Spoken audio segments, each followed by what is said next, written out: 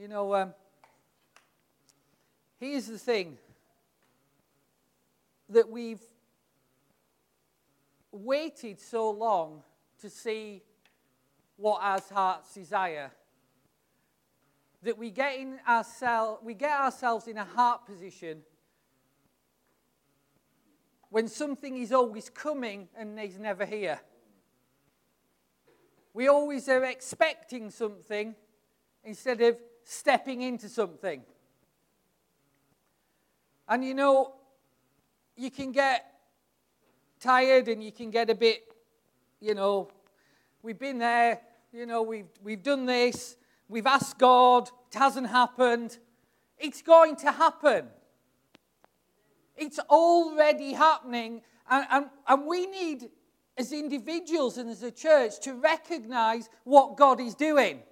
And get excited about what God is doing. Not just like coming along on a Sunday thinking, that was a great meeting, and then next Sunday, it's like last Sunday never happened.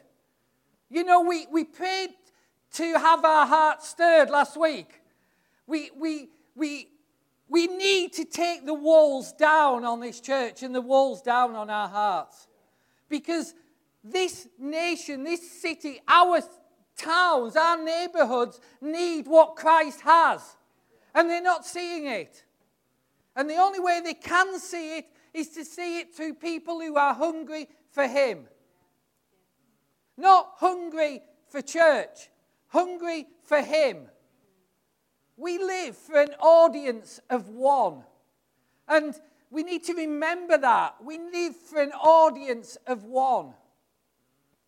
If all we did on here was be a church that is here on a Sunday and sings the words and says, Spirit break out, walls come down, and we don't live it on a Monday, there's no point.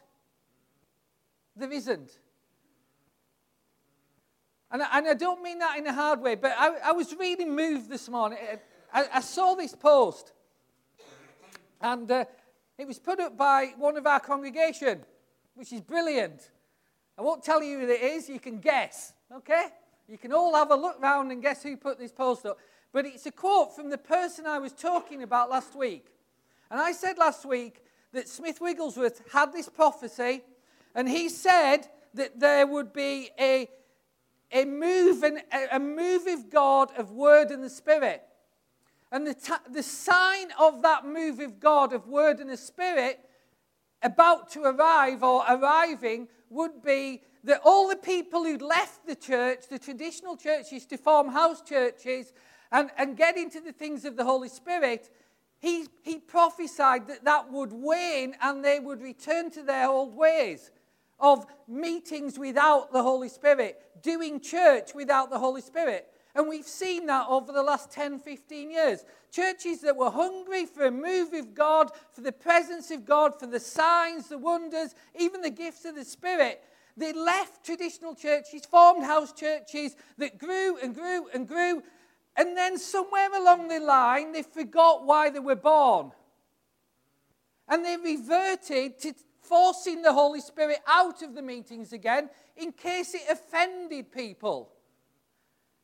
God is capable of taking care of Himself. The only people that the Holy Spirit offends are Christians who probably need offending to wake them up. He doesn't offend the lost. He saves the lost by the power of the gospel and the word of the gospel. We're not in the business of attracting Christians.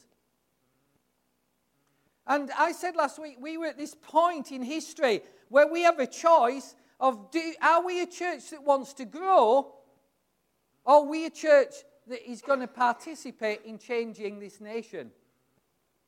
And the two are very different. The two are very different in terms of what you set as your goals. Now, I'll narrow it down. It was a lady. The lady put up this word from Smith Wigglesworth, and it's this. And he said this just before he died. He said, the reason the world is not seeing Jesus is that Christians are not filled with Jesus.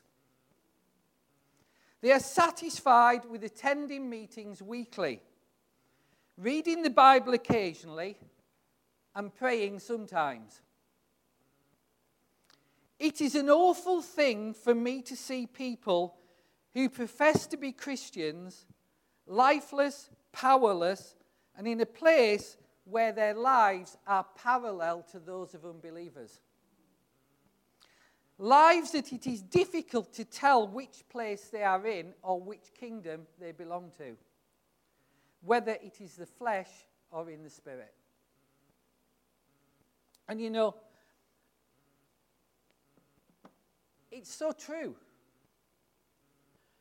that he was talking about a time when we would not be able to tell on a Monday morning the difference between a Christian and not Christian.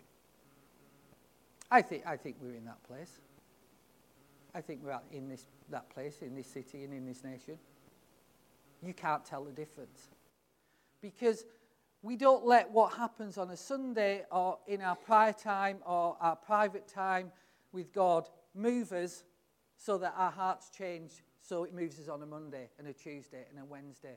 And even if it moves us, there's got to be that desire to see more and more. And I said last week that we won't be able to flow in the gifts of the Spirit. We won't be able to flow with the Holy Spirit as long as we see that as optional. As long as we see flowing with the Holy Spirit and entering into the presence of God, encountering God, moving in the gifts of the Spirit as something that would be nice if it happens, we can never do it. You see, if I asked anyone in this church, or I asked anyone who goes around church, you know, is in churches that have any sort of life in them, they would all say, yes, we want to see revival in the UK. Every single person would say, yeah, I want to see revival in the UK. I want to see the Spirit break out. You know, that song goes across all types of churches. Churches where the Holy Spirit hasn't moved for decades, they sing that song. But for it to become a reality, it has to move from, yeah, that'd be nice if it happened, to I am desperate and hungry and desire for that to happen right here, right now, in my life. And if I'm the only one it's going to happen for, then I'm going to go. I'm going to go for it. Do you understand what I'm saying? You know, this is all or broke. It's not passive. Jesus didn't die for passive Christians. He died for people who were in love with him. And when you're in love with somebody, you're passionate about them, you want to see all that relationship can birth. And we can settle for so little, can't we? You know, I'm doing this to stir us because what I'm going to look at this morning is we have to stir ourselves up to flow in the Spirit. I'm going to talk about this morning about gifts of the Spirit. Not in detail about any specific gift, but how we are able to step into them. Because they're given to the church for a purpose. And the purpose of that is to display Christ to the world. Not for us to play with them occasionally in a prayer group, so they're hidden from the world. Let's have a look at 1 Corinthians 12, verse 7. I'm going to go through quite a number of verses. They're mainly in 1 Corinthians, so if you want to find 1 Corinthians, that would be a good place.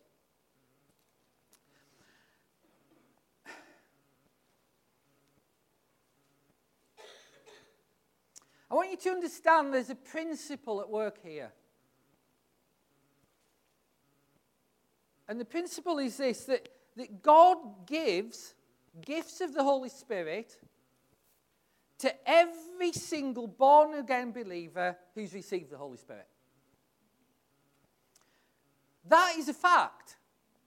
It's displayed clearly in this verse. The manifestation of the Spirit is given to each one for the profit of all. So we are given gifts of the Spirit for everybody else's benefit. So you may know what your gifting is. You may know what the Holy Spirit stirs in you. You may not. But whether you do or you don't, you've got gifts that the Holy Spirit is giving you that God desires to use in helping others and for the benefit of everybody else. So we need to be able to find out what those gifts are. Now, just if you're unsure what your gift is, and this is all like new to you, one of the things you can do is you can go online, and they have like lots of questionnaires. There's loads of these things that will ask you lots of questions, and it'll help you sort out what your gift is. Like whether you move in something like healing, or whether it's a gift of administration, or at quite the other end, hospitality. You know, that's Chevel's ace at hospitality. But she has tremendous other giftings as well.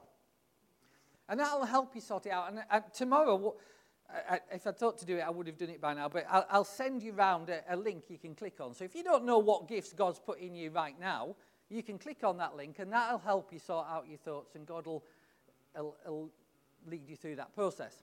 Now, here's the point. If God is giving gifts to everyone, I remember great evangelical preacher. Who's heard of Martin Lloyd-Jones? This is a man who can preach on the same book of the Bible for like years and years on end. I've got them lined up on my shelf. He preaches on Romans, and he's preached on the Sermon on the Mount. Huge, huge volumes. One of the great evangelical preachers. And there was a morning that he was talking about baptism in the Spirit in Westminster Chapel. And he was saying that one of the dangers is people think they've got it all, that they don't need any more. You know, like, I'm a Christian, it's okay, that's all there is to it. I just need to come to church, I just need to pray a little bit, I just need to read my daily notes occasionally, and that's okay. And he turned around to the church and he said, so you think you've got it all? Where is it then? Why can't I see it? Why can't I see what you say you've got? And what he was challenging was this lack of desire to move in the things of the Spirit. He was challenging our ability to grow and build church without any reference to the power of God. And he was basically saying, look, the way we can judge whether we're trying to follow what Jesus said is, are we encouraging the supernatural? Are we encouraging people to move in the gifts? Are we talking to them about the gifts? Are we teaching them how to use the gifts? And he understood that they are gifts. You see, the gifts. That means that right here, right now, you can have them. There's no qualification apart from being a Christian, giving your life to Christ. You've got gifts. They are without reference to who you are, what you've done, where you've been, what you've said, what you've experienced. They are gifts, just given for free. They are not dependent for their operation on you. That's good news because they don't require you to be perfect. You should get excited about that. They don't require you to be perfect. That's good news, isn't it? Yeah, it's good news that you do not need to be perfect. And, you know, one of the things, right, just hang on. I believe, God just dropped this into my spirit. He needs us to understand we are in a fight for our hearts right now. We are in a fight for our hearts right now. And we are either going to let him stir our hearts, or we're just going to keep going through that cycle of getting excited and falling back. And there's an enemy that tries to dull our hearts. There's an enemy that's kicking us. And we need to kick back harder. Because God wants, he's in the process, Faith Life, of stirring our hearts. And, you should have all seen the emails that I've been sending out. We have a meeting tomorrow night. If you haven't responded yet, that's fine. You just come at St. Andrew Street Baptist. And we're just going to get together for all who can come before God, and we're going to ask him what he's doing and what he wants to do, and just get full of the Holy Spirit. There's no agenda. So we're doing that because we want him to be able to stir our hearts. You see, the thing is that God, the gifts of the Spirit are always available. Now, let me explain. Because I'll put this up front, then I'll ignore it from then on. Some people get all bothered, like, well, can't every believer do everything? Because it does say things like, if you lay hands on the sick and you believe, they'll be healed. Yeah? That it doesn't make a distinction whether you've got the gift of healing or not. And it is true that God can respond to our faith in his promises. And he does, incredibly. But it's also true that God wants all of us to move with a lot more confidence and a lot more full of his Holy Spirit so that we see greater things than we've seen. And when he talks about gifts, what he's talking about is our role, our vocation within the church. So he's not saying, for instance, that if Andrew prays for somebody, yes, they can be healed. But for some people, they are called and right now are being asked within this body to really step out and press in to see more of the miraculous in healing. And that's because God's stirring within them the gift of healing. It's a vocation. So these are not just a faith in reliance on God's promises, they're a moving of the Holy Spirit to equip your role within the body. Can you see there's a difference? So when we're talking about gifts of the Spirit, they're available to everybody because everybody's in the body. And we should all be moving in one or more of them because we're part of this body and it's for the benefit of everybody in this body. Are you still with me? So God is always desiring to minister. He's always desiring for the gifts of the Spirit to be used. The reason the gifts of the Spirit aren't used in churches is because they're not encouraged in churches, they're not taught, they're not demonstrated, and therefore nobody benefits from the gifts that are in you. So, and the longer that goes on, the more people become unable to move in their giftings and lose confidence and lose the role that they're meant to play in the church. And very soon our role in church then becomes, do I put the envelopes out on the seats? That's not a spiritual gifting. That's just a servant heart. And we are, when we sing Spirit Break Out, what we're actually saying is, God, move us beyond people who put seats out. Putting seats out is important. For 10 years or more, I've done it, Roger's done it, we stick the seats out. We're praying for the time when we have thousands of people all moving in God and they bring their own seats and put them out, But until then we serve. But that's not our spiritual gifting. It's our servant heart. It's not, do you see what I mean? And when we reduce church to servant heart, we reduce church to only what man can do. And unfortunately, what man can do is he can build big organizations because he's learnt leadership skills and he's got the use of the internet and video and all the rest of it. But Jesus didn't tell the disciples, Peter, John, Paul, and whatever, stay where you are, don't leave Jerusalem until the video comes. He said, don't leave till the Spirit has come, till power has come upon you. And we looked at that last week. So God's always wanting to minister. And he's not coming and going. Some people have this idea that God comes and goes, and sometimes he's present, sometimes he's not. Well, in a sense, his manifest presence comes to varying degrees in response to our hunger and our desire for him. But the gifts don't. God isn't coming and going. It's us who are coming and going and flowing.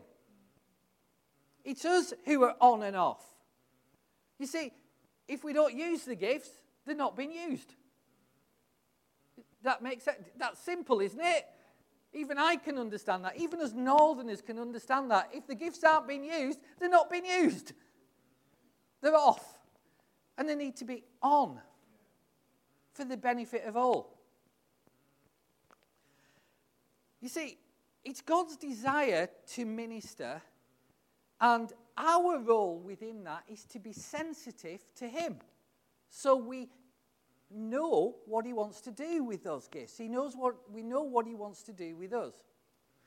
Let me give you a couple of examples of that. I was just Cheryl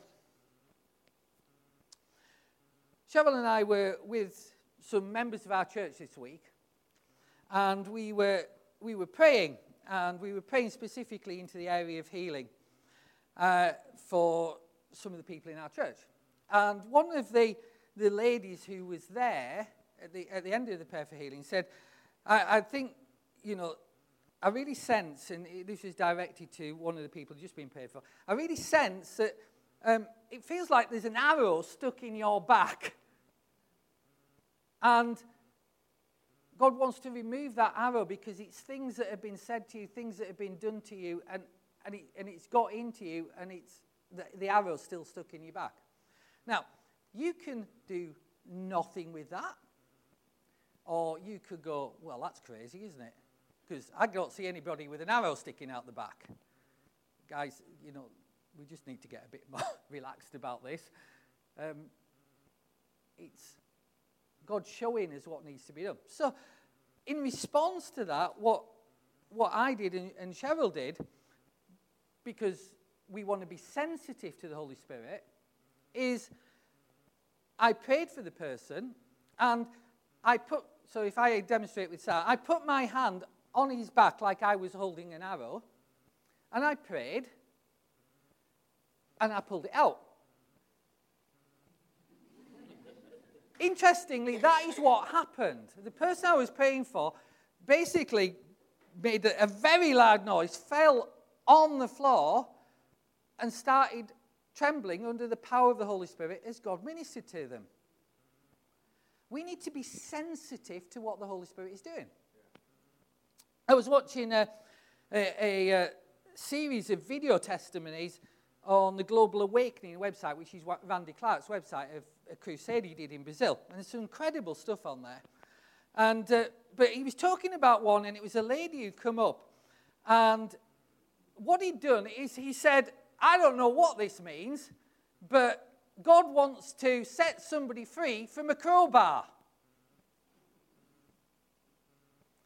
And this lady came up, and she testified that at that moment, her body, which had multiple broken bones, she'd had her spine crushed, her neck crushed, and so on, was completely pain-free, able to move where she hadn't been able to move before, and was just totally healed.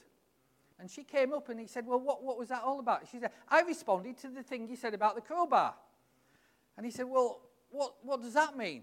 She said, I had broken bones all over my body. I've had my vertebrae fused together and all that sort of stuff, because I was beaten with a crowbar day after day by a violent husband. And I've just been healed. And Randy Clark said, and I want you to understand this, he said, apart from that's incredible, he said this, he said, well, that's us responding by being sensitive to God. Now, he said, I said that not knowing what it meant. And he said, what if I'd been wrong? What if that was just rubbish? It doesn't matter, is what he said. Who cares? Who cares if I'm embarrassed, if God is glorified because we increasingly get it right more and more? Who cares if I'm embarrassed? Who cares if there's no arrow stuck in somebody's back? If God gets it right and we get it right more and more, we have to learn to be sensitive in the Holy Spirit. And basically, there's a principle that we need to understand. That if these gifts of the Holy Spirit are in us, and they're available to us, and the power of the Holy Spirit resides within us, because Christ's Spirit resides within us, then how does it get out? And last week we prayed for people for an impartation into all sorts of areas of their life. Now, what Paul, who was a man who moved incredibly in the gifts of the Spirit, and incredibly in power, and raised people from the dead, and healed people, so much so that he said, I want your faith not to rest on what I said, but on the power that I demonstrated to you. And he comes along and he says to his little protege, Timothy, who is left in charge of a church, young man left in charge of a church, and he says to him, stir up the gift that is in you by the laying on of hands when you first received. And so we have to stir up what is in us. So when we're singing like Spirit Break Out, we're stirring up. We should be conscious that we should stir up what is in us. And a lot of us are waiting for something to happen to us. We're waiting for God to move independent of us, and he's saying, I've already moved into you. So you've now got to move. And the way you move is you stir up what I've put in you. Now, you've got to understand that. Let me put it the other way around so you don't miss it. You stir the gift up. The gift doesn't stir you up. The gift is not going to get you excited. The gift is not going to stir you up. The gift is not going to do anything to you. It's not going to give you a shove in the back. It's not going to get you excited in worship. It's not going to make Monday mornings any better. But you stir the gift up. It's to us to stir ourselves. And this is what we often miss. We cry, Spirit, break out, and yet at the same time, we're not stirring ourselves to allow him to break out. The fire in our hearts depends on us. And you say, well, I've got no fire. I'm a bit dulled down at the moment. You don't know what's going on in my life. I don't know what's going on in your life. I know what's going on in my life. I know what's gone on in my life in the last 6 months, and it's been horrible. But the truth is, I am responsible for stirring the gift that is within me. So what do? I dig into the word. I go out on Gog Magog hills. I pray. I sing very loudly when there's nobody there apart from the dog. I go out there and I get myself in front of people who are carrying things of God, and I get them to pray for me. And I say, I want what you've got. And even if I don't want what you've got, I want what God's got to give me. When I went to the conference last week with the Heidi Baker conference, I was responding to altar thing calls that had nothing to do with me because I decided I was going to have whatever was on offer. Because I want to stir up what's within me. I don't want to be a victim of what's happened to me. I want to stir up what's in me. Are you getting this? Are you understanding? And so we put ourselves in places to be stirred. We walk in on a Sunday morning and we decide, God, however grotty I'm feeling, I'm going for it in worship because I'm going to press in till I see God move. And it can't just be one person. It needs to be us all. And I'm just like, God, whatever you've got for me, I'm having it. I'm having it, God. I'm having it. You see, the truth is, when it comes to gifts of the Spirit and moving in the flow of the Spirit, you do it. You initiate it. Let's have a verse on that. 1 Corinthians 14, verse 15. Paul's been talking about the use of the gifts within the church. And he reaches this conclusion. He says, what is the conclusion then?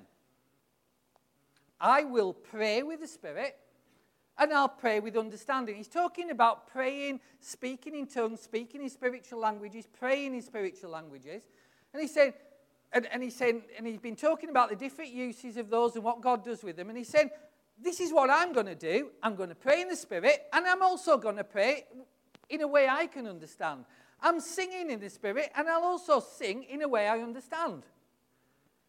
Why? Because the important thing is, look at it. I will.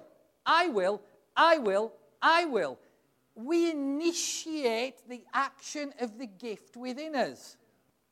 So if we want to move in the gifts of the Spirit, we need to initiate.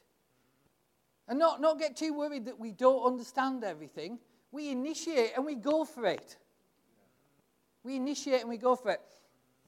1 Corinthians 12:31 says this. It's right at the end of it that Paul's just been talking about all the gifts, some of the gifts in the church. And he says this, covet earnestly the best gifts. I'm going to come back to that later as well, but just for now, covet earnestly the best gifts. So this is a challenge for me, and it's probably a challenge for all of us. Do we covet earnestly the gifts of the Spirit? And most importantly, do we covet earnestly the best gifts? Are we just satisfied? Are we not bothered? Because Paul is telling us, inspired by the Holy Spirit, that where we're supposed to be is coveting earnestly for the Holy Spirit to be moving and operational in our life. Covet earnestly. Now, the point's this. The Holy Spirit flows in our life when we position ourselves in our hearts of coveting Him in our life. There's a link. No coveting Him in our life, no flowing of Him in our life. That's why we can end up powerless, because He's a nice to have if somebody else does it for me. But the Holy Spirit actually only responds to those who covet earnestly. Now, covet's often looked at as a bad word, isn't it? Do not covet your neighbour's pig or something like that.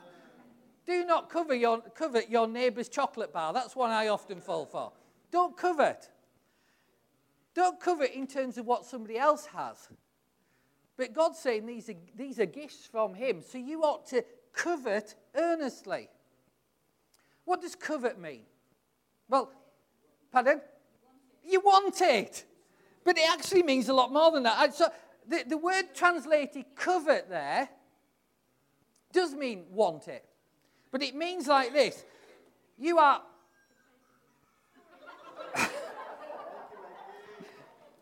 Wake up! Wake up! You have warmth of feeling for. Okay, that's nice, isn't it? Warmth of feeling for. It's better than cold of feeling for. You have warmth of feeling for. You are moved with desires for. You are zealous to get. Zealous to get your hands on these gifts, to flow in them. Zealous. Like waking up in the morning and go, God, I need you to show me how there can be more in my life. I'm not satisfied with what I've got. I need you to show me how there's more.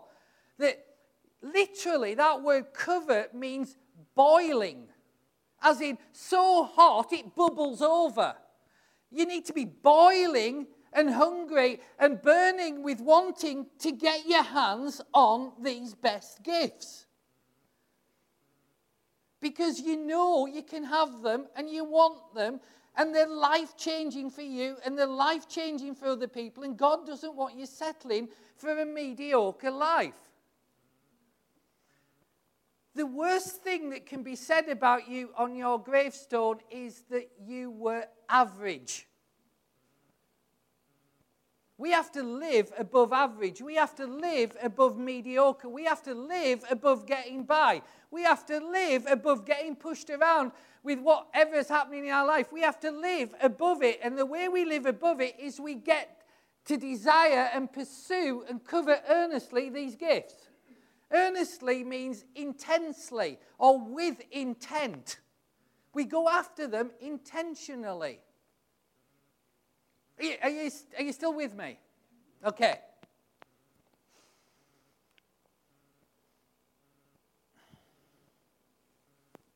You know, I remember in my walk at university, particularly when I first started to discover about these gifts, I read this book, and most of you know the story. I was given this book by a lady in the room next to me when I didn't understand anything about baptism in the Spirit. And the book was called 9 o'clock in the morning.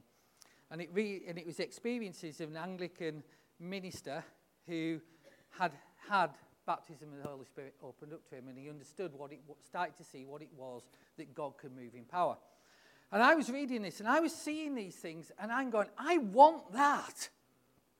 I want that because I don't want to go from university to the grave and not have seen any more than I have seen. Yeah. None of us want to only settle for what we've seen. But in order for it to be different, we have to earnestly want it. So what I did at uni is, they must have thought I was crazy. I started driving around different towns because there's no Amazon and no internet, and I hadn't a clue where to look then. Trying to find Christian bookshops and going in Christian bookshops to find every book I could on the Holy Spirit. And I got up one morning and drove from Lancaster to Chester just to try and find a Christian bookshop that I'd looked up in a telephone directory. And I got there, and they had a book on the Holy Spirit I hadn't seen before. So I bought it and then drove back again. And I read it as soon as I got back because I wanted more in my life. And it's that sort of pursuing earnestly. You know, not nice to have. Not just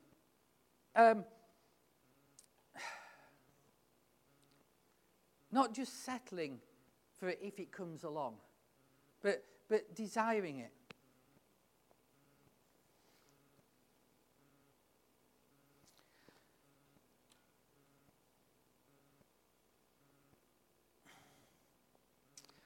Let me move on now to this is the negative part of the talk, what will stop us moving in the Holy Spirit? Because you can see what will happen and help us to move more in the Holy Spirit, but what will stop the flow of those gifts? Now, the first thing that stops it, obviously, which I've touched on, is there's no opportunity. We're not taught, we don't desire it, it becomes a nice to have. Or more to the point, it becomes a nice to have, but don't do it here in case you put somebody off. It's not going to happen in those circumstances. But God talks about a particular culture he wants in the body. We're the body, yeah? We're the body. And there's a particular culture he's after. Is it possible to open the back door? The alarm doesn't go off. You just open it, it lets some air in.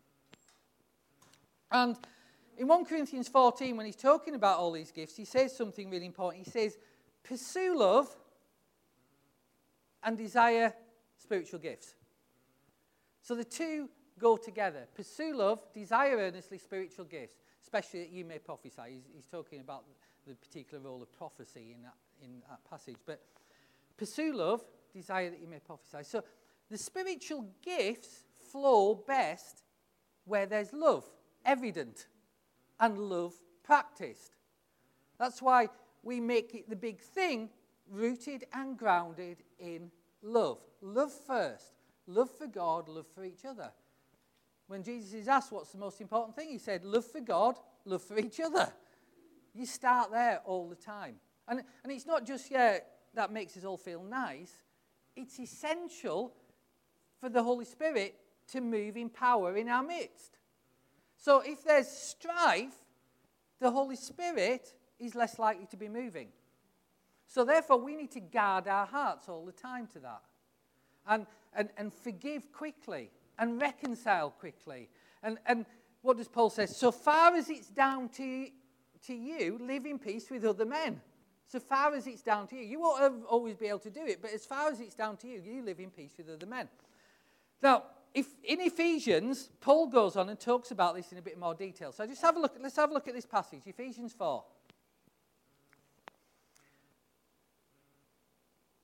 By the way, we're looking at the idea of getting a screen at the back there so I can read it there instead of having to turn my back on you, because I'm sure I look a lot better from the front, or maybe not. And that you put on the new man, which was created according to God in true righteousness and holiness. So the first thing because Paul's talking about how the Holy Spirit dwells in our midst and moves in our midst in this passage. And the first thing he says, you have to put on the new man. Who's doing it? We are. It's a conscious choice. You put on the new man. What does that mean? It means that you recognize that you are no longer the same as unbelievers around you. That you have been born again and the Spirit of God has been put in you. And unless we consciously think of ourselves like that and see ourselves like that, the enemy will try and convince us we're just a mess and we're just the same person we always were, and he'll get us behaving like we always did, and nothing will change. But if we see ourselves as that new person that has the Holy Spirit in them, that he's a new creation and is capable of so much more because of the power of the Spirit in us to change our hearts and move from our hearts and flow in love, then it unlocks the power of the Spirit. So we put on the new man. Now, we also have to do something else. We have to put away the old guy.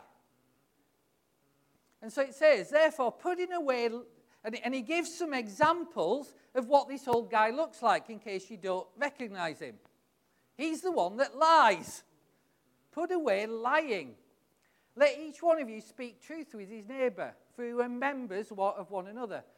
Again, he's talking within the context of the church. No lying about each other. No exaggerating. No taking stories to each other. Because it shuts down the Holy Spirit. Be angry and don't sin. Do not let the sun go down on your wrath or give place to the devil. You know, one of the things somebody said to me not long ago, they said, all anger is witchcraft. And every time you get annoyed, you're practicing witchcraft. Here's my question for you. Who's not got annoyed once this week? You may put your hand up and there is extra chocolate brownie for you. Joyce put her hand up. I'll refer back to the previous statement about not lying. We get angry. We have emotions. God gets angry. Jesus got angry. Jesus turned tables over and hit people and did all sorts of things because he got angry. But it wasn't sin, it was righteous anger. And we get angry because we have emotions and there's injustice. But it's on us, so far as we are able, to make peace. So get over your anger, lock yourself in a room, calm down, come out again and be lovely. And make peace. Don't carry it. That's all that's saying. Okay, let's go on. So, this putting away. If you, I preached a whole talk on this a couple of years ago, just that thing. But it's what it means by putting away is this. You know all those clothes you have in your wardrobe? Well, let me put it another way. You know all those clothes Cheryl has in my wardrobe? The ones that haven't been worn for years, and, hark back to the days of Joan Collins and Dynasty. Those sort of clothes.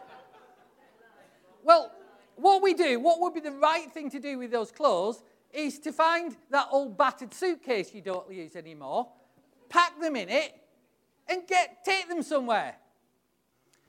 That's what it means. That literally putting away means packing up your suitcase, packing your black bin liner, and getting away because it's not fit for purpose anymore.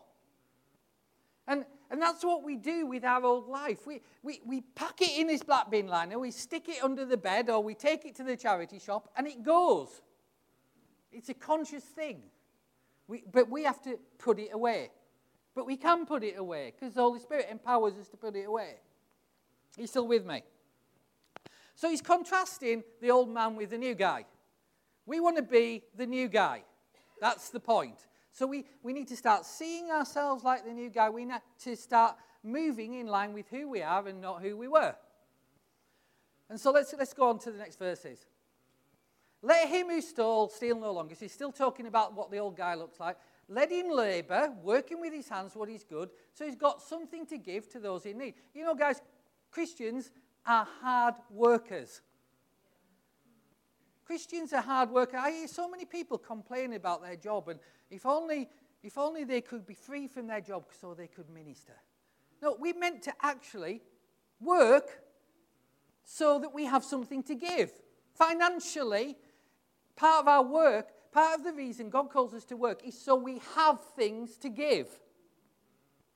It's how the system works, how the kingdom works.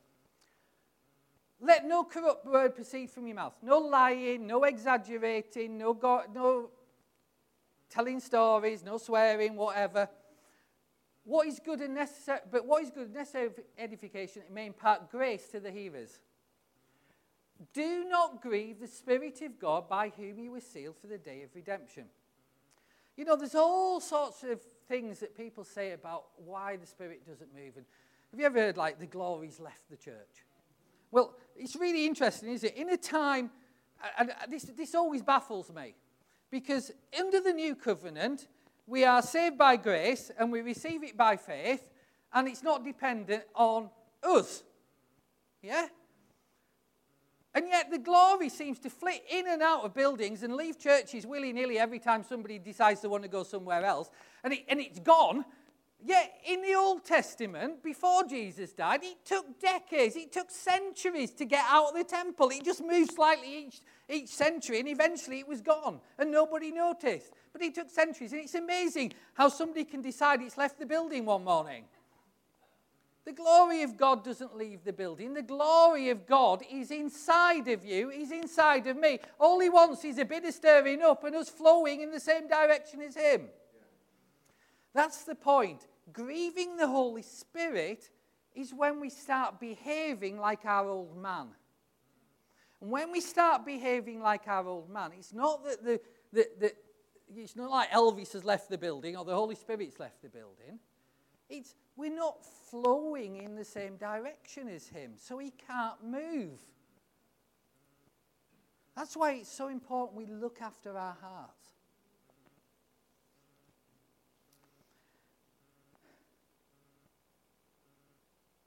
Let me just show you something and I'll finish.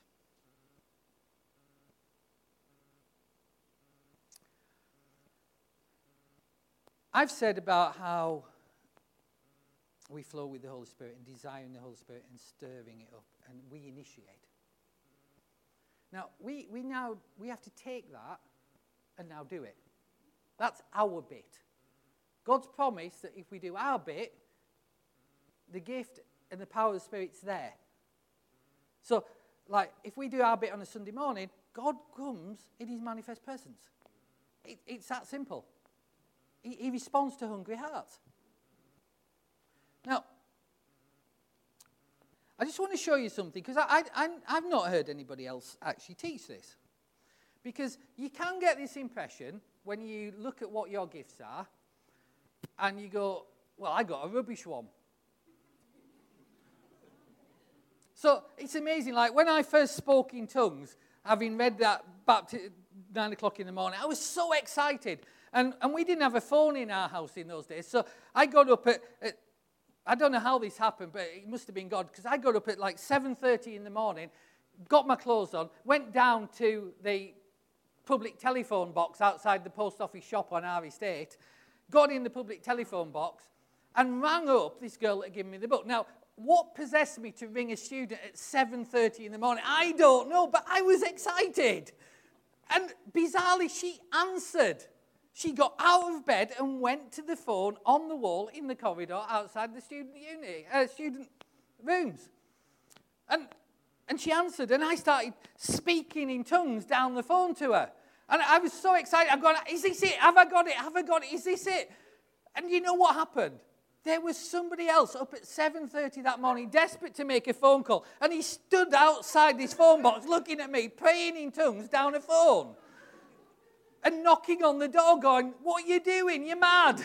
You're loony. Get out of there. I need to make a phone call. Now, I was excited. But then, 10 years on, I'm thinking, man, if speaking in tongues is the only gift I've got, how rubbish is that? What about all these other people with healings and miracles and all that sort of stuff? I got the rubbish gift. But I'm stuck with it because that's my gift. And that's what I was always taught. That is wrong. But I need you to know that is wrong. Because most of you are there going, well, this is my gift. I can't, what about, I'd like that other one, but I've got this one. But I better just lump it because that's what God gave me. Do you remember that? Covet, earnestly desire the greater gifts. 1 Corinthians 12. Let's just go through that again. 1 Corinthians 12, verse 27. Now you are the body of Christ and members individually. God has appointed these in the church. So he's talking about giftings. Not the same ones as he talked about slightly earlier in the chapter. These are others. There's so many different lists of gifts of the Spirit. In the church, first apostles, second prophets, third teachers, after that miracles, then gifts of healings, helps, administrations, varieties of tongues. There we are. I'm on there in my phone box. Are all apostles? Answer. Are all prophets? Are all teachers? Are all workers of miracles? Do all have gifts of healings? Do all speak with tongues? Yes, we do, because apart from those of us who don't. Do all interpret? I haven't seen anybody interpret for 10 years. I think we forgot that one. Here's the point. What does he then say? But earnestly desire the best gifts. He's saying you can grow in these giftings and you can move from one to the other because the number one premier gift, apostle. You plant churches. You plant round the world. You go out on mission. You plant thousands of churches. You do what Roland and Heidi Baker did. Or Randy Clark in Brazil. You plant churches left, right, and centre. You're an apostle. You cannot be an apostle if you're not moving in most of the other gifts, because it won't happen for you.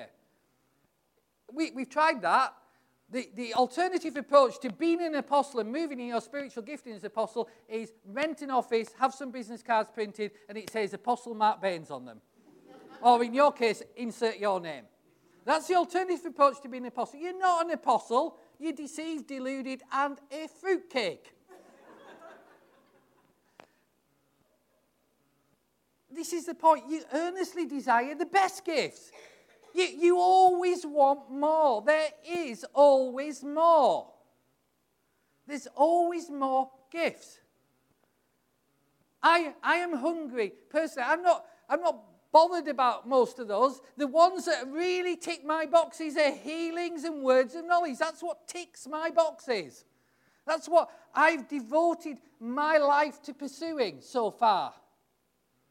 That's what I desire to see. More of that, more of that, more of that. And to get there, I stir myself up by praying in tongues, because that's a gift I've got. And Jude tells us that if we pray in tongues, we build ourselves up in our faith, because the word building up is like charging up your battery. You charge up your battery in faith. My point's this. We need to become people who are not passive, but who are contending to see more. Not passive, but contending to see more. Because the more we desire, the more we see. The less we earnestly desire, the less we see. So we stir up what is already in us, and we desire more. And when we don't find that within ourselves, we go ask God to give us it. And we deliberately put ourselves in front of people who are stirred up, who are hungry, who are on fire, who are got something to give. And you get them, and you let them stick their hands on your head, and you let the Holy Spirit do whatever he wants to do. That's how it works.